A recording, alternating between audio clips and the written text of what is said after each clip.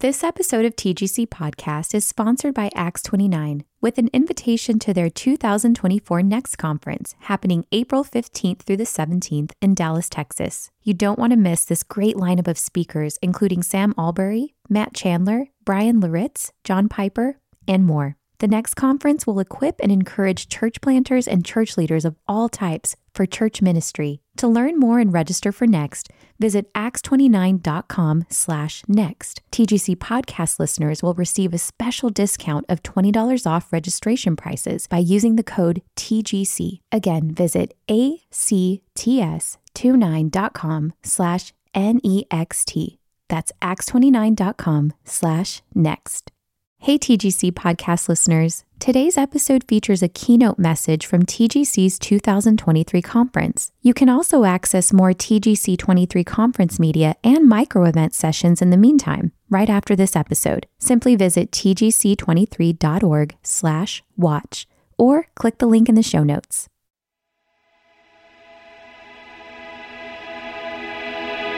Welcome to the Gospel Coalition podcast, equipping the next generation of believers, pastors, and church leaders to shape life and ministry around the gospel. On today's episode, you'll hear a keynote message from Miguel Nunez, originally given at TGC's 2023 conference. It is a privilege for me to be here for many different reasons, and the primary one is to the ability or the opportunity to speak the word of God to the people of God for the glory of God. Last night, Pastor John began his message in the first book of the Bible, the first book of the Pentateuch. He began with Abraham about 500 years before the Exodus. I will begin my message in the last book of the Pentateuch, and I will start with Moses at the end of this event that we are all speaking about.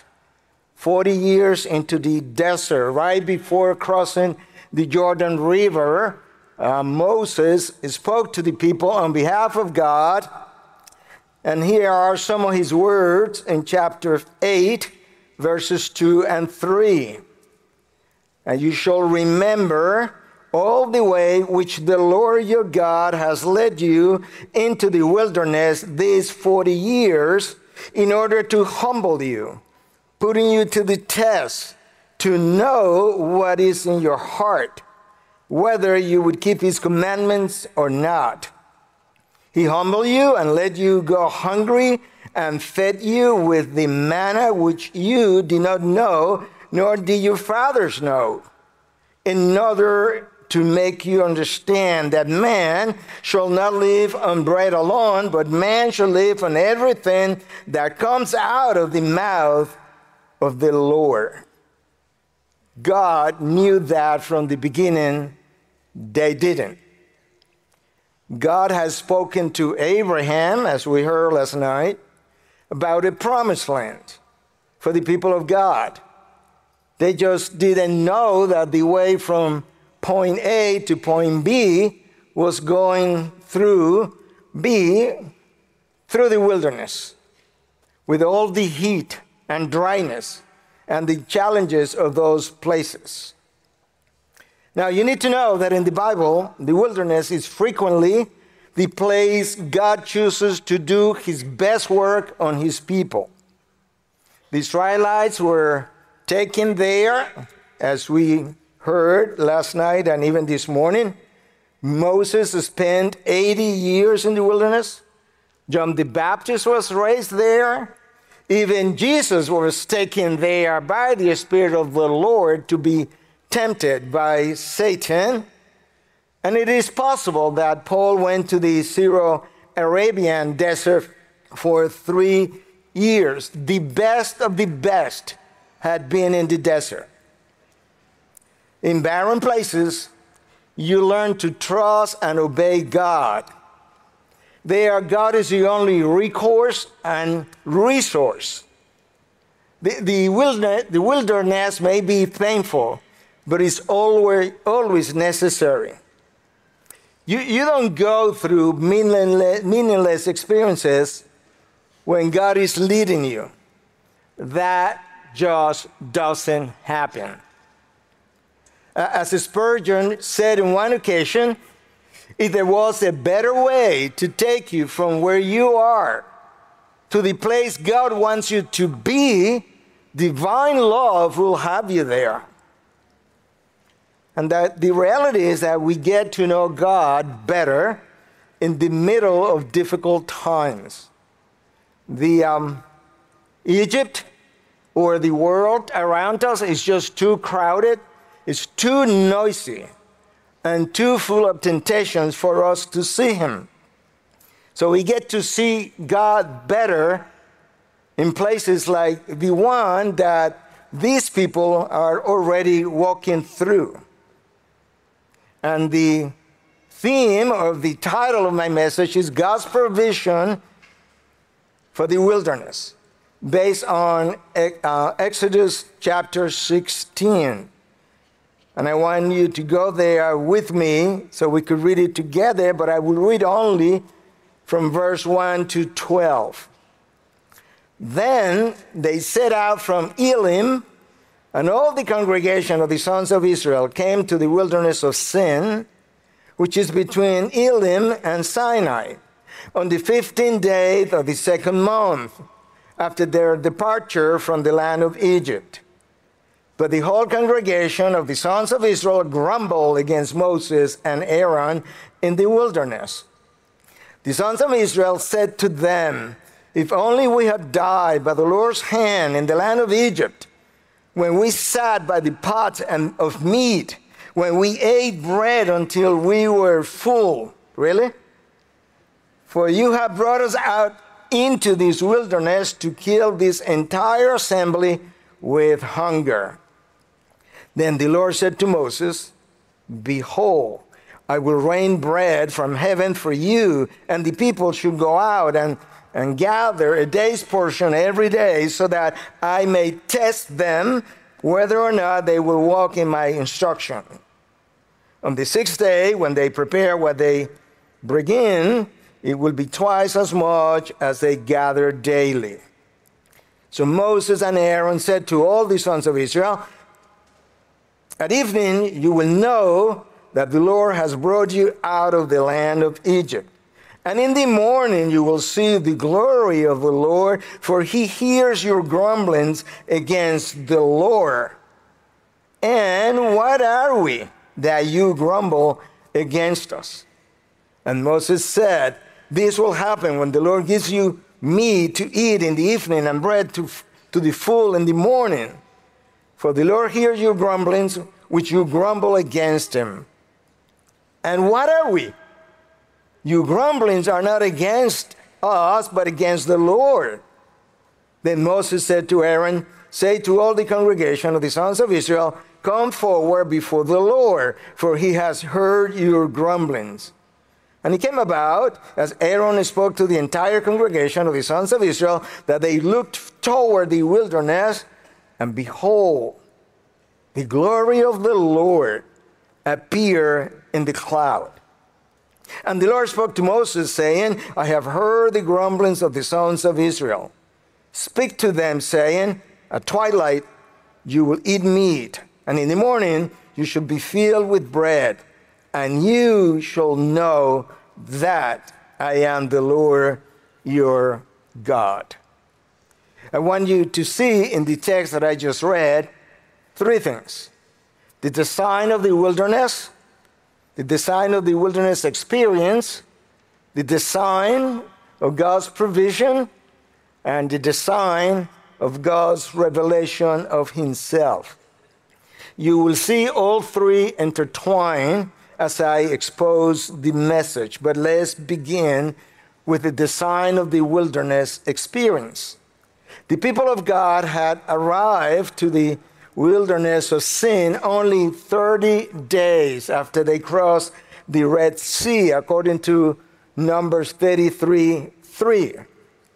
This is only one of 7 wildernesses mentioned as the Israelite journey from Egypt to Canaan.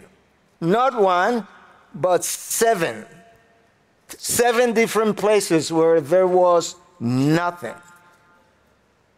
Soon after they arrived to this first wilderness, they started to grumble. We have read about their grumblings in 3 other occasions before chapter 16. This time, there is a word that makes a difference. It says that the whole congregation joined in the grumbling. As one author says, murmuring is one of the most contagious diseases known to men. This became the pattern for the next 40 years. Unfortunately, it has continued to be the same way until today among the people of God. Now, we are told that the word translated there at the beginning, grumbling, in the original means more something like an open rebellion. Listen, verse 3, the sons of Israel said to them, if only we had died by the Lord's hand in the land of the Egypt, when we sat by the pots of meat, when we ate bread until we were full, for you had brought us out into this wilderness to kill this entire assembly with hunger. Do you notice that suddenly Egypt was not a place of bondage and slave drivers, but rather a place of plenty of meat and bread? And that is what happened when the spirit of grumbling overcomes you or overpowers you. You glorify the past, you condemn the present, even when God is being good to you. Their minds were so clouded by their sin that they said to Moses, your intention is to kill all of us.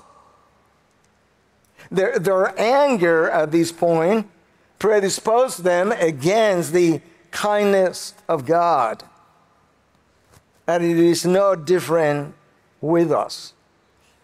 Brothers and sisters, there is an anatomy and a physiology of sin. There is a structure of how sin is, and there is a function of how sin follows. Remember that they were taken from Egypt to the wilderness to serve the Lord. But now they are saying, we would rather go back to Egypt and serve Pharaoh. We would rather do that.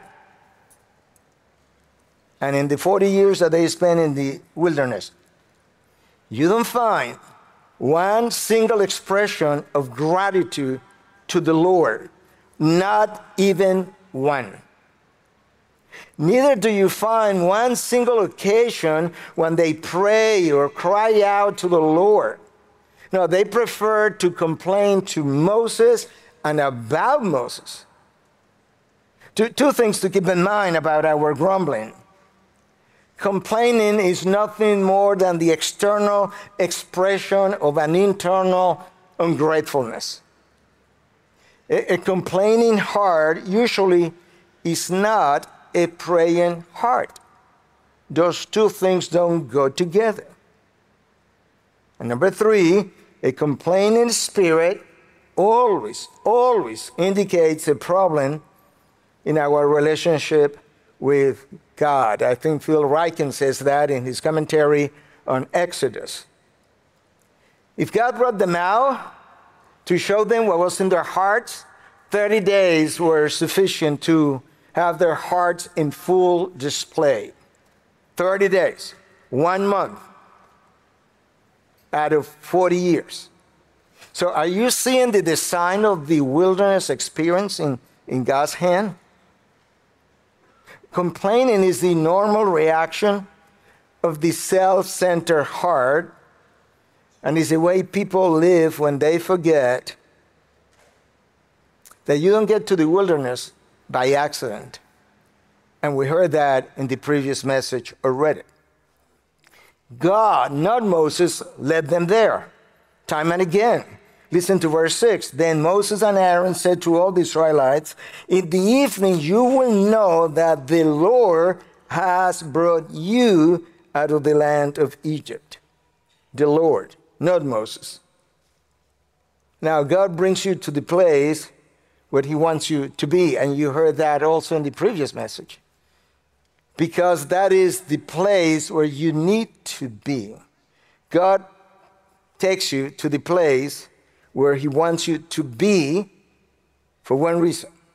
Because that is the place where you need to be.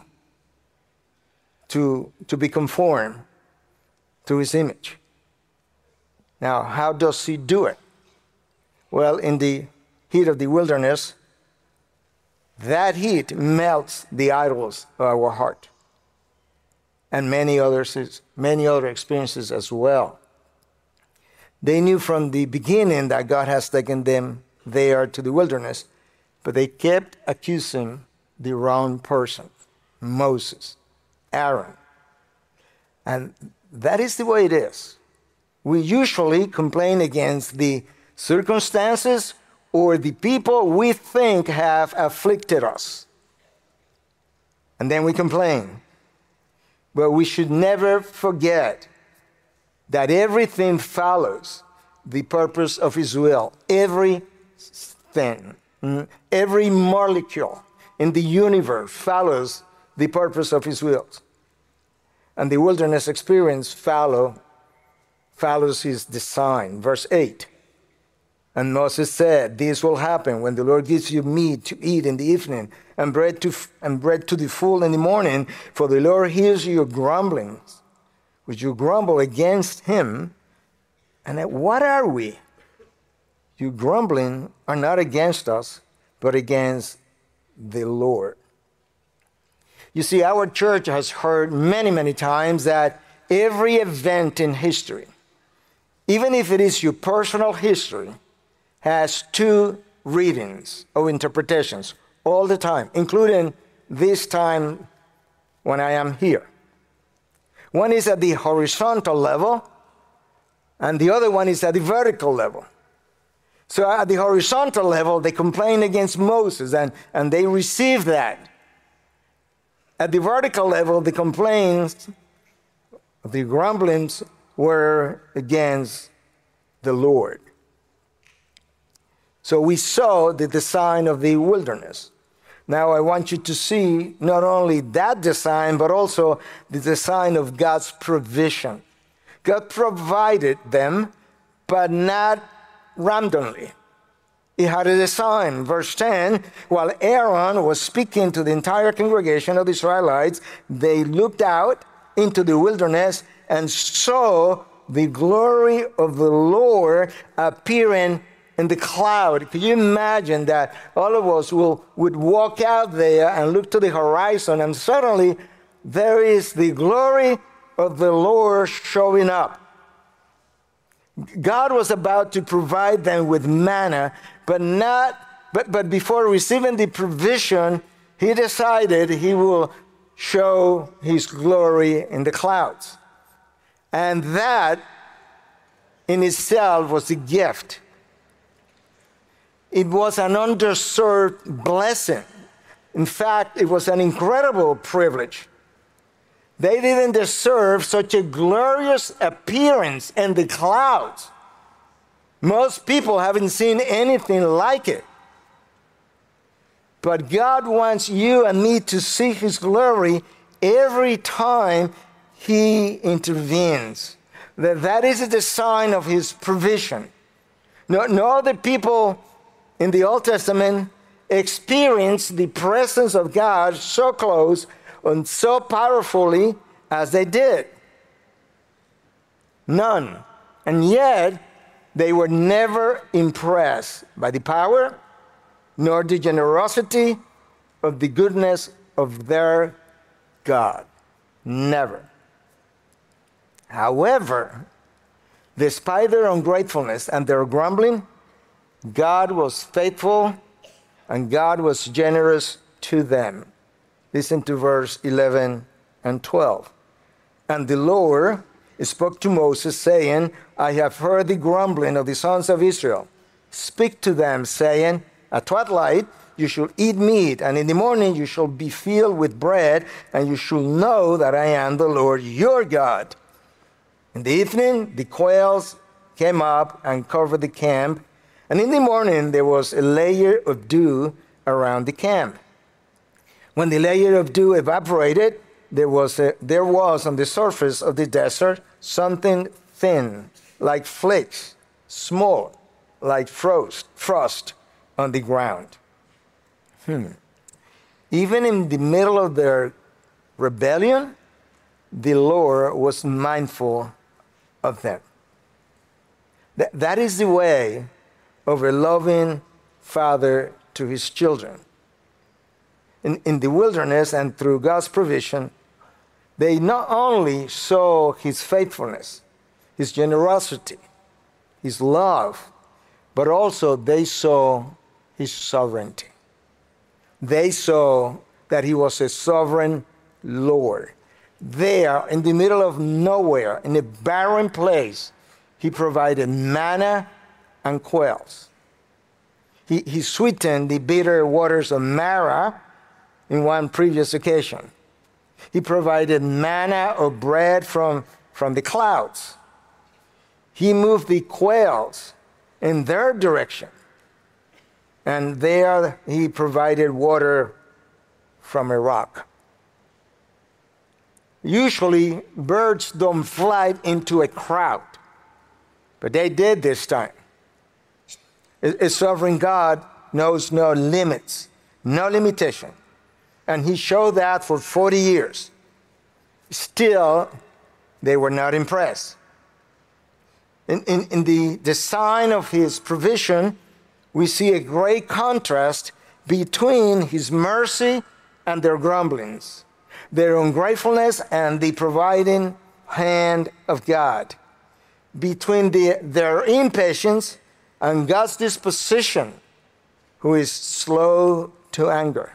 And even more, one more, the unteachable spirit of that generation versus the pedagogical heart of God with his children, always willing to teach them, always willing to have them learn so more about him, even after the worst behavior. Now, next time you are about to complain, never forget that when we speak down here, that is heard in heaven. Verse 7, for he hears you grumbling against the Lord. Verse 8, for the Lord hears you grumblings, which you grumble against him. Verse 9, for he has heard you grumblings. Verse 12, I have heard the grumblings of the sons of Israel. Brothers and sisters, our grumblings are not ignored by God, even if we are in the wilderness. He understands that our grumbling, ultimately, it's against the providence of God. As one of the commentators says, God always takes grumbling personally for that reason. He is the one who takes you into the wilderness, who takes me into the wilderness to humble you, to test you, to see what is in your heart and mind, and to teach me and you that man does not live by bread alone, but by everything or every word that comes from the mouth of God. But they fail, time and again. Now, when Christ came, he too was brought to the wilderness by the Spirit. The Gospel of Mark tells us that the Spirit took him there, and I understand that in the original, the word can be taken as he was pushed there. He was driven there by the Spirit to be tempted by Satan. Now notice what happened with Christ. Christ humbled himself in the wilderness. He did not have to be humble. His heart was exposed to. He showed his total submission to the Father. And thirdly, he proved that man does not live by bread alone for 40 years. And when he spoke to Satan, basically says, it is written, it is written, it is written. Thank God for our mediator. They failed, he didn't. Now, when the manna came down, he didn't provide it randomly. Rather, his provision came with a design, which was the test. The design was the test. Let's read verse 4 again. Then the Lord said to Moses, behold, I will rain bread from heaven for you, and the people should go out and gather a day's portion every day, so that I may test them whether or not they will walk in my instruction. That I may test them. The provision of the manna put their hearts to the test. That was the design. Now, a simple piece of bread showed their lack of trust in the goodness of God. A simple piece of bread. Does that remind you of anything? This is Edom all over again. They are a simple fruit. Prove the tendency of the creature to disbelieve the goodness of God every time that the Creator imposes any limitation on his will. That happened in Edom, it happened here. In that wilderness surrounded by 360 degrees of sand, you either trust God or you die and are buried, which is what happened to thousands of them in the 40 years. If the Bible teaches anything about human nature, says one author, it is that total trust and obedience are rare even in the most godly people. Wow. Adam and Eve, before they fell, there was no one godlier than them. Well, they didn't trust God totally, did not obey him in the same way either. Question is, why? Why is it that God, or rather that total trust in God, is so difficult? God gave us the answer. In Psalm 50, verse 21.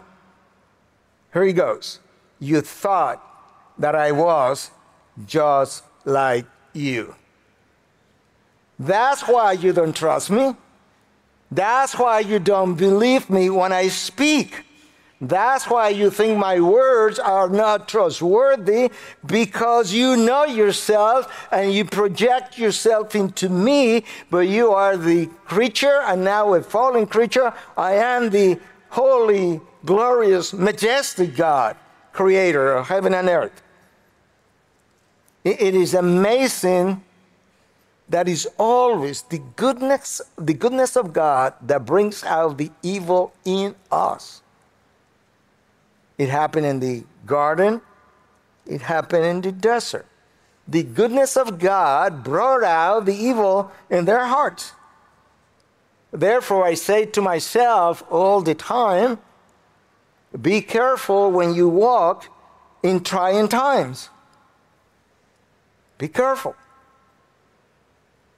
This time the Lord said, a day's portion every day of manna, no more.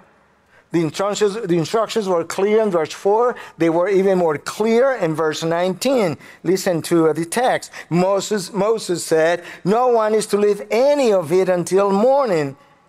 But they did not listen to Moses.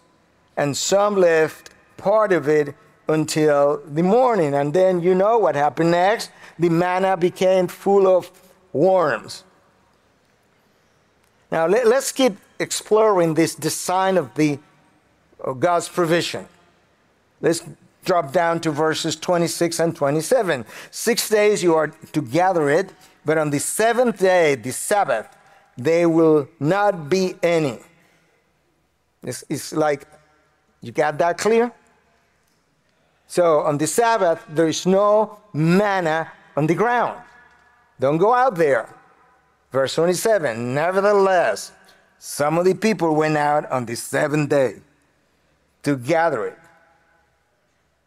Were they surprised? They found none. Do you notice? First, don't keep any manna for the next day. They did. Then don't go out on the seventh day looking for bread. And once again, people did. Now, this is the Lord's reaction. Okay? This is the amazing, loving, incredible, good God of heaven. Then the Lord said to Moses, verse 28, how long will you refuse to keep my commandments and my laws?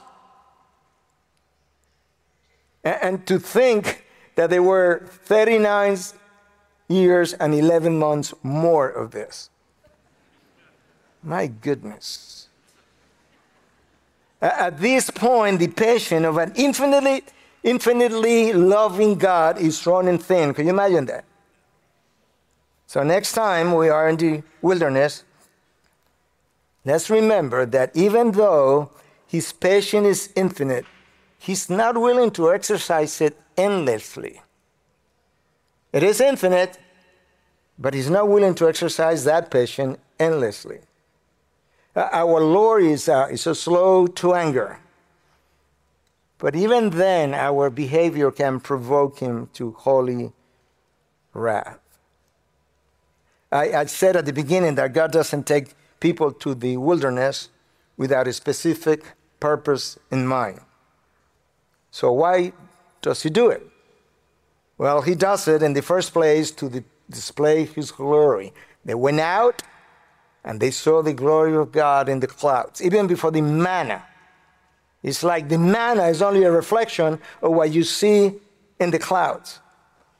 He takes you there to purify your hearts and mind, to realign our purposes with his, to strengthen our faith, and to remind us that this planet, this wilderness we are living in, is not home. The best is yet to come. So hold on. Wait. Now, I realize as I look at the clock that the time is running quick.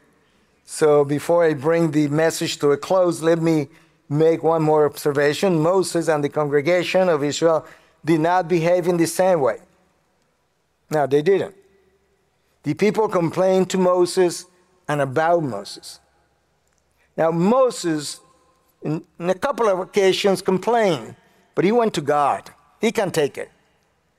He went to God. And every time, God provided a solution for his situation.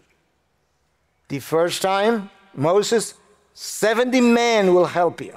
I will put my spirit in them. You came to complain to me. Thank you very much. I know what to do. So here's the answer.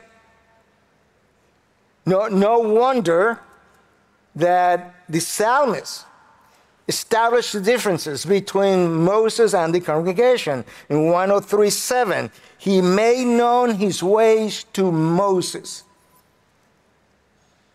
but his deeds to the people of Israel. What? Yeah, Moses knew his ways. They knew his deeds. So the people came to know the miracles. Moses came to know the one behind the miracles that explain the miracle. And the reason for the miracles was the will of a sovereign, holy, merciful, just, and faithful God who runs the universe providentially from beginning to end. From beginning to end. So we saw the design of the wilderness, or at least the design of the wilderness experience. We saw the design of the provision, the way God did it and why he did it the way he did it. I want you to see now, thirdly, the design of his revelation. Every time God does something, he has one thing in mind, and Pastor Piper alluded to it last night. Verse 12, listen. I have heard the grumblings of the sons of Israel.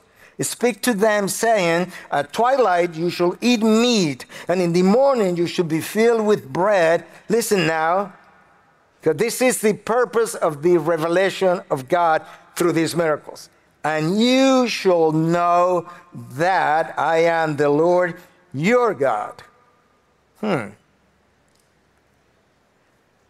other words, the purpose of the wilderness, the purpose of the parting of the sea, the purpose of the manna, the quails, the water from a rock, the appearing of glory in the clouds, was so that you shall know that I am the Lord your God. That is the purpose. That is the design of his revelation. The question is why? And here's the answer. The unbeliever ignores God as Lord, Creator, Sustainer, Judge of heaven and earth. So they need to know that I am God. The believer calls him Lord, but frequently denies his lordship by the way he or she lives. That is why Christ said on one occasion, why do you call me Lord, Lord, and don't do what I say? So this is a key phrase here. And again, Pastor Piper alluded to it the first night. They will know that I am the Lord. That phrase appears multiple times in the Old Testament. Exodus 6:7, they will know that I am the Lord your God. 7:5, they will know that I am the Lord your God. 14:4, they will know that I am the Lord your God. They will know, 14:18, they will know that I am the Lord. 16:12, they will know that I am the Lord your God.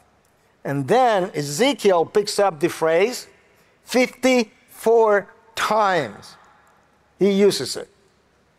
And sometimes it is referring to judgment brought upon unbelievers. When these things will come upon them, then they will know that I am the Lord, not their God. But at other times, in the book of Ezekiel, God uses the phrase and announces that he has, or says he has disciplined or will discipline Israel, and then they will know that I am the Lord. Brothers and sisters, I don't think you and I want to be chastised to learn that he is the Lord. He is the Lord. Your God, my God. And then the phrase appears again in the book of Joel twice, and is related to an incredible blessings that he's bringing to the people of Israel. He will shower those blessings at a future time when they finally obey. But as I bring this message to the very end, that phrase appears in a beautiful context in this book of Exodus, in chapter 6, from verse 6 to 8. Let me read it to you. Say, therefore, to the sons of Israel, I am the Lord, and I will bring you out from under the labors of the Egyptians, and I will rescue you from their bondage, and I will redeem you with an outstretched arm, with great judgments. Then I will take you as my people, and I will be your God, and you shall know that I am the Lord your God. It doesn't get any better than that. You will be my people, and you will know that I am the Lord your God, who brought you out from under the labors of the Egyptians. I will bring you to the land which I swore to give to Abraham, Isaac, and Jacob, and I will give it to you as a possession. I am the Lord. This is my revelation. You are my people, and I am your God. Israel never knew how special it was to be the people of God. Israel never knew how special it was to have that God to be your God. And the same God, Lord, say to you and to me today, I am the one who saw their oppression in Egypt, and I see yours today. I came down to rescue the Israelites, and I am the one who rescued you from your own sin.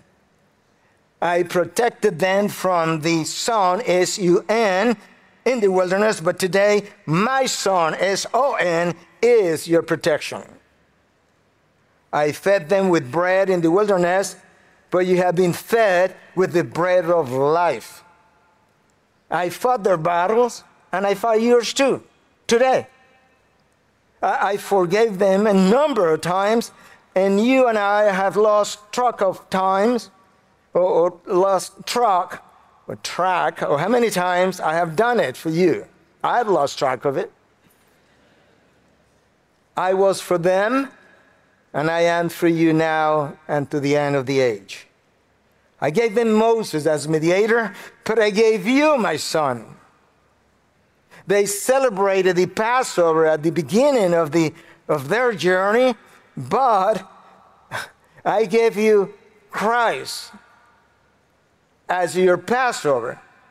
The lamb of their Passover became the lamb of the cross, who shed blood for you, for your sins and mine.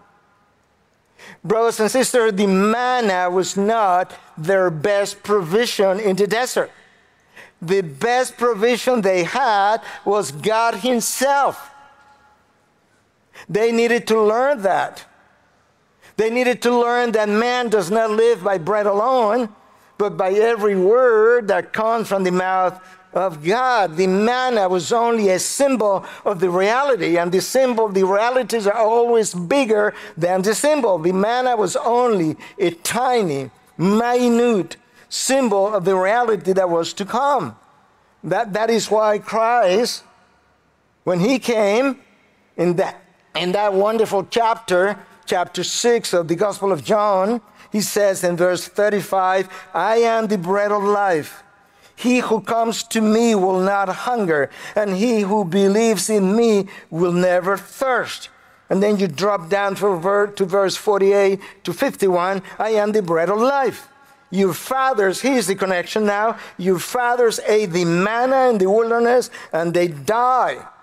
This is the bread that comes down out of heaven so that anyone may eat from it and not die. I am the living bread that came down out of heaven. If anyone eats from this bread, he will live forever. Wow, could you imagine? Moses, Jesus, the lamb, 1 year old, we get Christ. The clouds protected them from the sun, S-U-N. The S-O-N, the Son of God, is our protection today.